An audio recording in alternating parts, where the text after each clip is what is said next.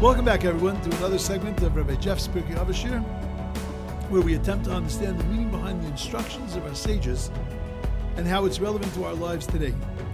We do this, of course, using the thoughts of our teachers before us and try to make them applicable to our times.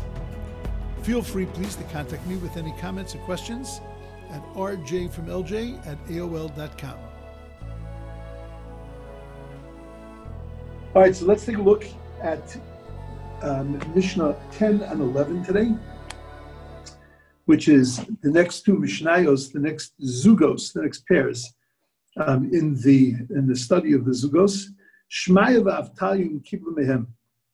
Shmaya says, El v'samalacha, that you have to love work, usnas rabbanos, and you have to hate rabbanos. It doesn't say hate rabbis, it says hate rabbanos. And don't sidle up is my best translation. Don't sidle up to Roshas, to people in authority positions. And then Avtalion says, Chachamim hizaru b'divreichem. Rabbis, be very careful with what you say. Shema tachuvu chovas galus, because lest you are obligated to go to galus, to exile, you become exiled because of the things you say. V'tiglu l'mekol mayim aroim, and you're going to go to a place of bad water. V'yishtu at-talmidim aboim achareichem v'yamusu, and the students that are going to go with you, and the students have to go with you because a Rav who goes to galus, so then his students are megalim imay, they have to go with him. So v'nimtza shem shemayim mischal, and the name of God is going to be desecrated. So, of course, like in all of the Zugos that we've discussed, what's the parallel between Shmaya and Avtalion? That one is Ava, one is Yira, one is Fear, one is love. So we have to come to an understanding of what the parallel is. And also, like we've been doing in the past couple of Mishnayos, which I particularly enjoy, is understanding a little bit of the background of Shmaya and Avtalion, which gives us a little insight into what they're saying. In Shmaya's Mishnah, before we even understand the insight, the background, there is a bit of a difficulty just in the words Elv es hamalacha. We have to love work. You have to love to work, it would seem. You have to appreciate work, but to love work, Elv es hamalacha, right? To love work for the sake of work itself. Work, the reason why we love work is because work is important so that we're not sitting doing nothing all day. So that we don't come to Lidei Batala, because Batala, sitting and doing nothing, brings a person to terrible things. Right, and that's in other Mishnayos, we discussed that. But the work itself, to elves hamalacha, to love the work, what's the message? What's the value? Usnas harabanas, is that the opposite of that? What's the connection between the two of them? Snas harabanas, hate authority. Not hate the authority of authorities, but don't like to be in a position of authority. But sometimes your life brings you to a position of authority. You don't really have a choice. And everybody has to exercise authority, whether it's a parent, whether it's a spouse. I mean, there's a certain, just in life, if you're working with people, working for people, you have to exert yourself a little bit. So what does it mean to snas harabanas? And then, of course, the third thing, and of course, we ask, ladies' question of three, that it seems to be again another tripod of things, and what's the connection between the trilogy of Shmaya? Okay, so we have to understand the times that Shmaya and Avtalion lived, and we have to understand who Shmaya and Avtalion were. Shmaya and Avtalion were actually the descendants of Sancheriv. When the Gemara says in Gittin that descendants of Sancheriv are going to teach Torah in the Sanhedrin, they're going to teach Torah in the chamber of hewn stone, who they were referring to was Shmaya and Avtalion, because they were descendants of Sancheriv who almost destroyed Yerushalayim. Now, it's important in the larger picture of who Shmaya and Avtalion were, because that tells us a lot about their sensitivities. They themselves, there's a machlokes as to whether they were Gerim or whether they were descendants of Gerim, descendants of converts. The Rambam actually holds that they themselves were Gerim. Now that just raises a small problem of how are you the head of Sanhedrin if you're a Ger. A Ger is not allowed to adjudicate on laws of life and death. So how is it possible for them to adjudicate? So they deal, the commentaries deal with the question that either they abdicated themselves from those kinds of cases, or it was a horah shah. It was a special dispensation for that period of time that it became necessary for them to be able to be involved in these kinds of cases, and therefore they were allowed to be.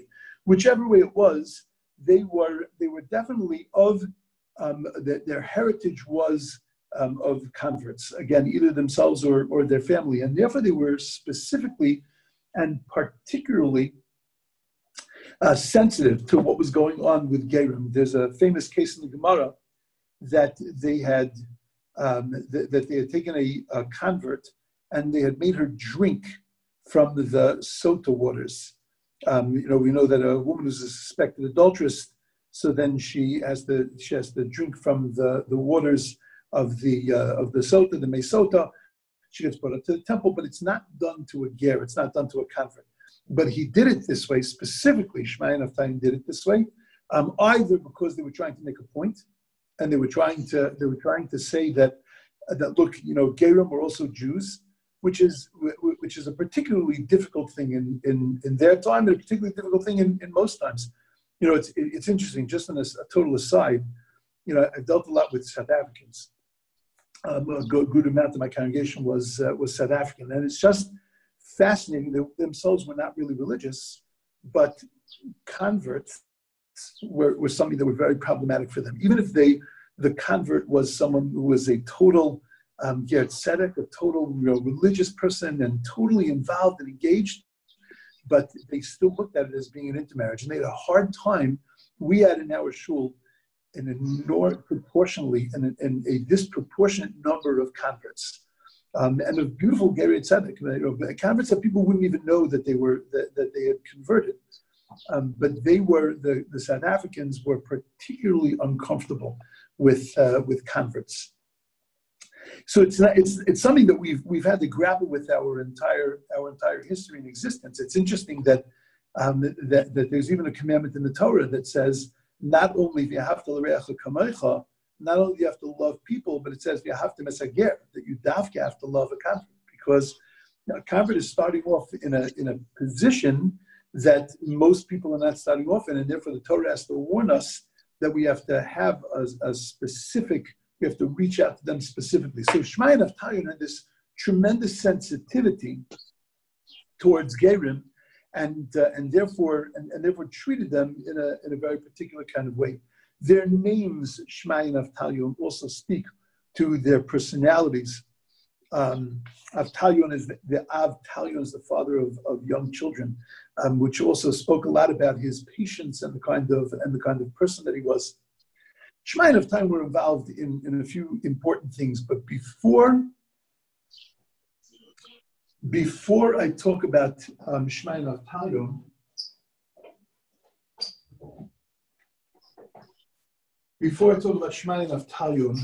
I want to talk about a little bit about the times that they were living in. They were living in the times after the previous Mishnah that we talked about. We talked about Shlomtzion Malka, and we talked about Kinyana. And Kinyana, with the brother-in-law Shimon ben Shetach, ended up killing a lot of the sages. It was a time after the story of Hanukkah, but that the Hellenists, which were now really in the guise of Tzdukim, of Sadducees, were really taking over the Jewish people. And Shlomtzion and Malka had two sons, Hyrcanus and Aristobulus, who ended up, the story itself is a great history lesson, but they ended up in a battle, in a civil war. One was inside the temple, one was outside the temple. It's not totally clear at which point all the events that took place happened, because there was a time where Hyrcanus was inside, and there was a time when Aristobulus was inside. But there was a battle over the temple. There's a famous story, which is okay, even this past week's Parsha. There's a famous incident of Hyrcanus and Aristobulus when they were battling. So there was a certain fellow who was a a Greek who knew Greek language, and Rashi's wasn't Greek language. He knew how to make certain sign language with Greek. In other words, he understood things. He understood a certain way of sending a message to the armies, and he sent a message to them. And he said that as long as the Jews are doing the daily sacrifice, the Korban Tamid, you're never going to be able to destroy them.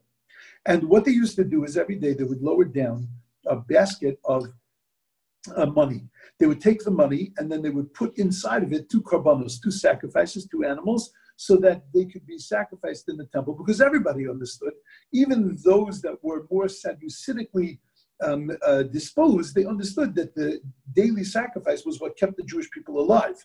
You know, whether you were a Sadducee or not, you were still connected to the Jewish people and to the life of the Jewish people. So they wanted the daily sacrifice to continue. So they would put in, again, send down the money, and they would put in the animals. This fellow understood that this was the reason why they were never going to be able to deal, the Romans were never going to be able to deal with them. So what they did was, one day when the basket came down, they took the money out and they put in 2 pigs. They put in a pig. And they started to raise it up. The Gemara says that the pig took its fingers and it stuck it in the walls of the temple. And when the fingernails stuck into the walls of the temple, so Yerushalayim shook 400 parsangs by 400 parsangs, and that was the beginning of the end. Because of that, the daily sacrifice was not sacrificed, and then eventually Jerusalem was destroyed. Now, it took a while for Jerusalem to be destroyed. Herod had to come along and he had to rebuild Yerushalayim, which was also during this period of time. But nevertheless, this marked the beginning of the end. So what does that mean, that the pig that stuck its fingernails in the Noatz Tzifarnav, it says, it stuck its fingernails into the wall, and then it sticks its fingernails into the wall, and Israel the wall shake 400 parsecs. But what is the message that the Gemara is trying to tell us? A fascinating thing. We know that in this past week's parasha, we were told what's a kosher animal, what's not a kosher animal. We were told about 4 animals that have one of the 2 signs of kashrus. And that one of the signs of kashrus is that there are split hooves and the other is chewing its cud. One is an external sign, splitting the hooves, and the other is chewing the cud, is an internal sign. Because even though you can tell an animal is chewing, it looks like it's chewing its cud, but the truth is it's really an internal thing. It happens in the stomach of the animal. And because of that, one is external, one is internal. The pig has the external sign. It's got the split hooves, but it doesn't chew its cud. And therefore, it's not a kosher animal. We know that we are what we eat. And that the midos that come through in certain animals, the reason why we're told not to eat them is because we, sensitive souls that we are, need to protect ourselves and be protected from those midos, from those characteristics. There are those that explain the prohibition of eating dam, of eating blood, that you're sitting and eating an animal and its blood is dripping from your mouth. There is a certain barbarism in that. And therefore, so as not to inculcate us with that kind of midah, with that kind of characteristic, prohibited to eat the dam. By a chazer, we say that a chazer is a symbol of haughtiness, a symbol of externality, of looking at my externals, looking at who I am on the outside, not who I am on the inside. When a pig lies down, its feet are sitting in front of it, as if to say, look, I'm a kosher animal. You can see my split hooves. They're right out in front of me, not tucked underneath me, but sitting right out in front of me, so that you can see that I am, in fact, a kosher animal. Remember, as a child growing up, my father, when there would be somebody in shul who would, what we used to call prav shtiklach, like a person would, trying to show themselves to be a very religious person, my father would say chazer fislach. That was the expression. Chazer fislach means, again, that there is an external show, trying to portray a sense of religiosity on the outside, and on the inside, it's completely empty. The pig, they didn't put up an orangutan, they didn't put in a kangaroo, they put a pig in, because a pig was really symbolic of the enemy of the Jewish people that were all about externals and nothing about internals. All about beauty, all about might, all about art, all about the body, but not about the inside, the soul of a person.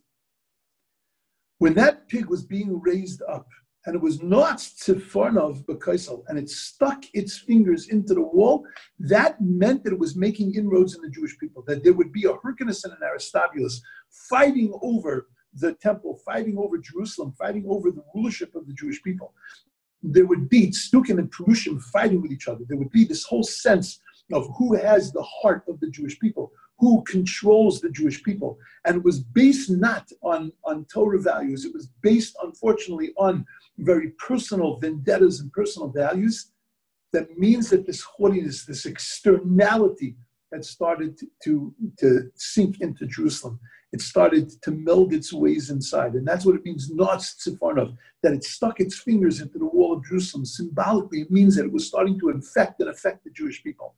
And because of that, Eretz Yisrael shook. It couldn't withstand this pressure. And it was from that moment on that was the beginning of the end, the beginning of the destruction of the temple and of the dissolution of the Jewish rulership and the Jewish existence inside of the land of Israel for that period. This is the civil war, the times that were going on. The end of that war was that basically Rome took over. They were tired of the battle. They were tired of the Jews not being able to deal with it. There was a fellow Antipater. Again, the history is fascinating, but they came in. Herod came in. Now, Herod was really the son of a slave, and his intended wife stood up by the building, and she said that if anybody ever says that they are a descendant of the Hasmoneans, so then you know that they're either a slave or a liar. And she jumped out a window and killed herself. She being the last descendant of the Beis Hashmonai, the Hasmoneans that had done such beautiful things in the time of Hanukkah, but had unfortunately gone off. And Herod, therefore, was not from the Beis Hashmonai. Herod was really only a slave. And Herod, we'll talk more about him at other times, but he was a difficult person. But nevertheless, what he did was that he rebuilt the temple. He refurbished the Beis Hamikdash. It was during this time, this background, that Shmaya and Avtalion were trying to lead the Jewish people and trying to lead them away again from the Tzdukim, which seemed to be so prevalent in the past, in the past Zugos, that they were trying to keep Jews away from assimilating. There's a very famous story in the Gemara that there was a high priest. We spoke about, when we talked about Shimon HaTzadik, that when the high priest would come out of the Beis HaMikdash on Yom Kippur, he would come out, his face was glowing.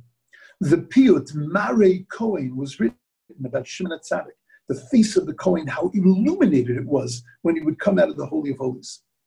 There was, during the time of Shmaya and Avtalion, there were many high priests, again, that they stole the priesthood, or they bought the priesthood, or they were given to it as a political favor, and that they were not roy, they were not fitting to be priests. This is where the Gemara talks about how on Yom Kippur night they would keep the priest up all night and they would teach him Torah. If he was able to teach Torah himself, then he would give shiurim, and if he wasn't, then they would speak, the sages would speak to him. And then they would adjure him, they would make him swear and say to him, "Oh, our brother, the Kohen Gadol, the high priest, you promise that you swear that when you go into the Holy of Holies, you're going to do the services the way it appears in the Torah." And they would say, and the Kohen Gadol would take his swear, and he would say yes, and then they would turn their faces. And the Mishnah describes how they would cry, how the rabbis would cry, the high priest would cry, the high priest would cry because they suspected him of being a Sadducee. The rabbis cried that they had to suspect him of being a Sadducee because there were so many Sadducees running around. It was really a very, very difficult time. Imagine Yom Kippur, the high priest comes out, and the custom is that the nation would follow the high priest and walk them back to their home on Yom Kippur. And the high priest comes out, and Shmaya and Avtalion look at him and say, "The guy's a charlatan. He's not a real guy." because his face wasn't shining. Mare Koyin, there was no Mare. It didn't look like anything. So Shmaya and Avtalion turned around and they started to walk away. And the nation followed after Shmaya and Avtalion. The Gemara has a very beautiful language, the conversation that took place between the high priest and Shmaya and Avtalion.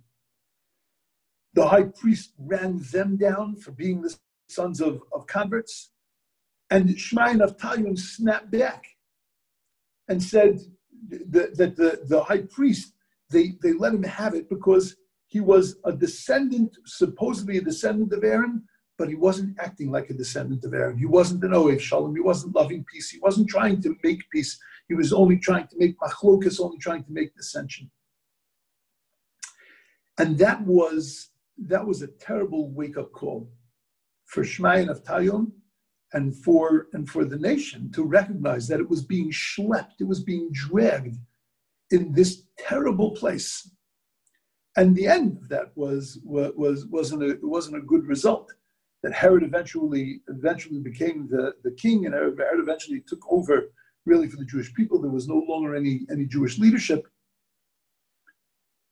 Maybe that's the reason that Shmaya and Avtalion turned to their generation and they said, love work. Love getting your hands dirty. Love being an Indian. Love just doing what it is you have to do, the malacha, the work that you were given by God. Usnas Rabbanis. Don't get involved with Rabbanis. Don't get involved with positions of leadership and grandeur because they're not bringing you anywhere. Those people that seem to have the leadership, the Kohanim Gedolim, the high priests, they're not taking you in the right place. And ultimately, to the ruling powers, to those you have to be very, very careful. Because with those, they are clearly going to take you down the wrong place.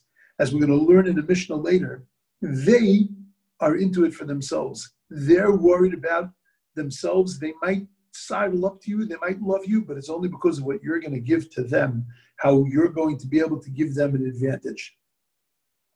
But it's got nothing to do with you, and it's got nothing to do with with your well-being. It's all has to do about them. And because there was such suspicion to leadership at this time, because Hyrcanus and Aristobulus, they might have started off as good guys, but had completely gone off. The high priesthood had gone off.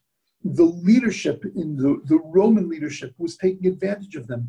They looked at it, and leadership was something that was causing them such difficulty and such problems. So just be love what you're doing. Just get involved in your day-to-day activity. Love being who you are. That's the simple shot of the Mishnah. But that does not answer up the problem of E'oves HaMelacha, of what does it mean to actually love Melacha. And I mean, easily it could have said, do Melacha, right? Asa Melacha. Do Melacha. But it doesn't, but not, it doesn't have to say E'oves HaMelacha, that you have to love Melacha. And Snas HaRabbanis is also a bit of a problem, because if you're going to hate leadership, that's going to snap back on us. That's going to start us disrespecting and not trusting our rabbis. If you're a person who distrusts leadership in general, then you can end up distrusting our rabbis. We saw it, I think, without making too much of a political statement, but I think that we saw that in not necessarily the second part of it, but people that distrust Rabbanos, that they distrust leadership. So when the leadership of the country said that this is what we need to do, we need to close down minyanim, and we need to, to walk around with masks and all this, they were slow in buying it because they had a certain distrust to Rabbanos. And that's a dangerous, it's just a dangerous attitude in both directions. So what does the Mishnah mean by Shnas Rabbanos? And then Al Tizvane L'Roshos, the real problem with that statement is only that it's said later in Pirkei Avos. I don't really need to say it again over here, or say it here and then say it again over there. It's got to be teaching me something more than just the fact that they are in it for themselves, they're not in it for you. There's got to be some specific thing. Al Tizvane L'Roshos, don't become close to the ruling class, to the leaders. There has to be some message that's connected to El V'Samalacha and Shnas Rabbanos. Okay, so I think that we'll see tomorrow. So step number one that we have is at least in the climate of the times that there was such a difficulty with leadership and such a difficulty with ruling class that Shmai and Avtalyon had to warn their people. And by the way, if you just look at the second Mishnah, Chachamim Yizaru b'divreichem, be very careful, because if you get the ruling class ticked off at you, you're going to end up in Gullus. When you go to Gullus, your students are going to go to Gullus. And when that happens, you have the kalim, you have the ability to be able to withstand living in those kinds of neighborhoods and places, but your people don't have that. And they're going to, V'nimtza Shem Shemaim Ischal, it's going to turn into one big Chil Hashem. So you can see that Shmai and Avtalyon were talking very much to their generation. But what was the specific message that Shmai and Avtalyon were saying, which is bigger than just their time, something that is nogeya, that touches us also? So that in Mitzvah Hashem we'll see tomorrow morning.